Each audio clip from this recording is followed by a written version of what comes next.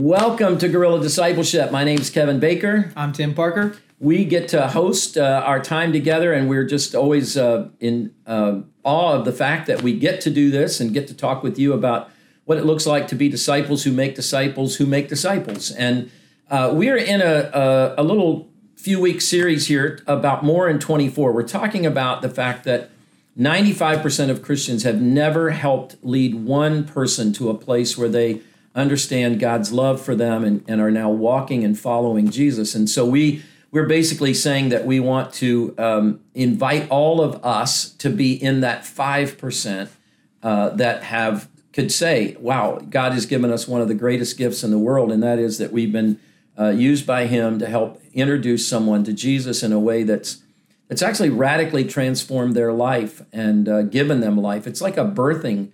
You know, the Bible talks about this new life, this new birth. And so we're looking to be spiritual parents going into 2024. And my prayer for all of us is that we will have big spiritual families. You may have one, maybe you're not even a parent at all, or maybe you have one or two kids. We have 5. Tim has, how many you have? 2. 2. I just want to make sure he knew. I'm hoping that we have hundreds of spiritual children in 2024 and beyond as God uses us to bless them. So we've been talking about how to do that. Just to review, if you're kind of just plugging in with us, we've been looking at this acronym of BLESS. Maybe Tim would just review where we've been. Begin with prayer and listen to others. Okay. We also, I think we had 3 P's. Yeah, we did. I forget all what they were, but they were listen. Well, we were. Since neither of us can remember exactly what those 3 P's were, go back and watch last week's episode. But today we're going to talk about the E in bless, which is one of my favorite activities, eating. Mine too. And say more about it. So what are we doing? Why is bless a part of becoming a spiritual parent? Why is eating a part of becoming a spiritual parent? I think that eating is a key piece of disciple making, because there's a level of intimacy and intention and conversation and comfort that takes place while we're eating a meal together. I was just talking to Kevin before we started. I said, I don't think we typically as humans eat at places when we're in fight or flight mode, or eating when we're not finding peace. Eating is usually a time of comfort, a time of relaxation. And when you share a meal with people, there's just some sort of, I don't know how to put a word to it. I'm not sure if it's a psychological thing or if it's a biochemistry thing that just tears and breaks down the walls. Yeah. We even said earlier that we don't often eat with enemies. Even if we do, you do it for long enough, eventually you're not an enemy anymore. I think maybe that's why in middle school when people get in fights, I'm going to go eat with someone else. They get upset. But there's just something powerful about inviting someone to eat. In a world where we're always running, always texting, we don't even have phone calls anymore, because that's just a conducive to a conversation with nothing else. Yeah. It's a conversation where there's no screens, no anything else to take away except for the person in front of you. Could be screens. People look at their phone even at the table. Well, what we're asking is no screens if possible. Right. And just get to really know someone. So we talked about listening, but really listening maybe more than just with your ear or on a sidewalk or at work or on the phone, is really saying, hey, we're going to take this hour, 90 minutes, 2 hours to eat and really listen. And then that's when you can really dig deep into conversation. You can see their body language. You can hear their heart. And also it creates opportunities, which is another S we'll get to later, to learn how to share your story or how to serve them. It's kind of a deeper level of listening that I don't think we always have in our culture. And I think it's a really big rhythm that we see oftentimes in the Bible. I'll say this one, and then you can maybe share some passages too. Yeah. The first one that comes to mind is Zacchaeus. So Jesus is walking down the road. I believe it's in Jericho. Zacchaeus, the wee little man, I'm sure he's not happy about that, getting that caricature. That's how we describe him, is up in a tree. Jesus says, hey, I'm coming down. I'm going to eat at your house. Yeah. And after he ate at his house, he paid back everyone double. He restored everything. You see some restorative justice. And he, from what we can tell, becomes a follower of Jesus. And so there's just something powerful to the meal. There's tons of parables about it as well, too, that I think that's a pivotal point. We can always talk at people or pray with people in passing or on the phone or on social media, but not once you stop and agree to pause with someone else. I think that's a key movement towards being spiritually obvious, towards having spiritual conversations, towards having invitations. It's that that meal is a place where that happens. It doesn't have to be a big meal. It doesn't have to be a fancy meal. It doesn't have to be, you don't have to pull out all the stops. It just needs to be, hey, let's take some time to eat together. Boy, Tim, I appreciate all of that you just said. I want to say a couple of things. First of all, there's so much about eating in the Bible, from Genesis to Revelation. We were created for food, and the reality is, or to need food. The reality is, God in His wonderful teaching on how to pray said, "Pray for our daily bread." This idea that. But I mean, think about all the festivals in the Hebrew scriptures and with the Hebrew people. God loved those. They're often, in fact, one of the most unbelievable festivals. The Passover festival was all about food, and every part of the meal had symbolism. And so food's important to us. It's important to God. Meals are important. We gather together. We invite all of our family and friends. It's kind of interesting. We're almost at Thanksgiving, and so you and I, all of us, are going to be eating, hopefully, with friends and family. I was thinking also, as you get older, it goes out of your head. I was hoping it wouldn't. So I'm going to have to come back to it. But something else Tim said there that just reminded me of something about eating. But I'll come back to it when my old brain clicks back in. But eating is, I know what I was going to say. See how it works? You'll all get old too. I would say not only don't be a big meal, but don't worry about cleaning your house. And we're inviting people to see who we are. We're not putting on airs. We're not putting on a show. We're not trying to impress. We're trying to be real with people. And so one of the things that I think often hinders us from inviting people over in our culture is that we've been so used to impressing people with our homes, with our decorations, with our menu.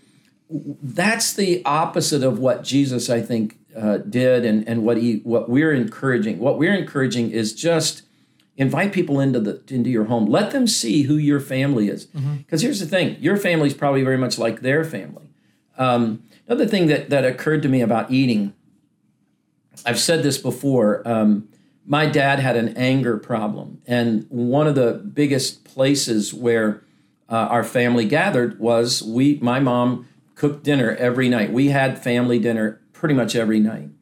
But family dinner for me was not always a very restful place, because that was where anger could be. And I can remember lots of meals as a kid where my stomach was in a knot while I was trying to eat, because there was an unsettledness in the room. There was anger. There was just an uncomfortability around that. And so even that's kind of interesting, right? That it's hard to eat. I mean, maybe I'm trying to tie this into what you said, Tim. It's hard to eat with enemies because our bodies are in this fight or flight kind of place, in defense mode. And some of you may know what I'm talking about in terms of your dinner table being very much not a peaceful place. But eating is meant for us to actually enjoy the food. In fact, one of the reasons I've read that people in our culture gain weight is that we have lost the art of eating. We eat while we're doing other things. We work while we eat. We watch television while we eat. So we're not really enjoying the food. We're not processing food well. We tend to eat poorly. We tend to eat more than we should. We tend to eat the things that aren't healthy for us, instead of actually sitting down at the table and making the enjoyment of food and the enjoyment of each other's company really something that we're after. So all of that to say, we're talking a lot about different aspects of meals and food, but the idea of taking someone to lunch, hey, or going out to lunch, you don't even have to take them, but just to invite a coworker, hey, let's get lunch sometime, or a friend, hey, could we grab some coffee? Because it doesn't have to be a full meal. Just grabbing coffee. One of the reasons most churches these days, and we do too, we have coffee and refreshments in between our services, is because it's easier to talk to someone with something in your hand. It opens the door for some conversation while you're sharing a donut or having a donut and talking about coffee or talking with coffee.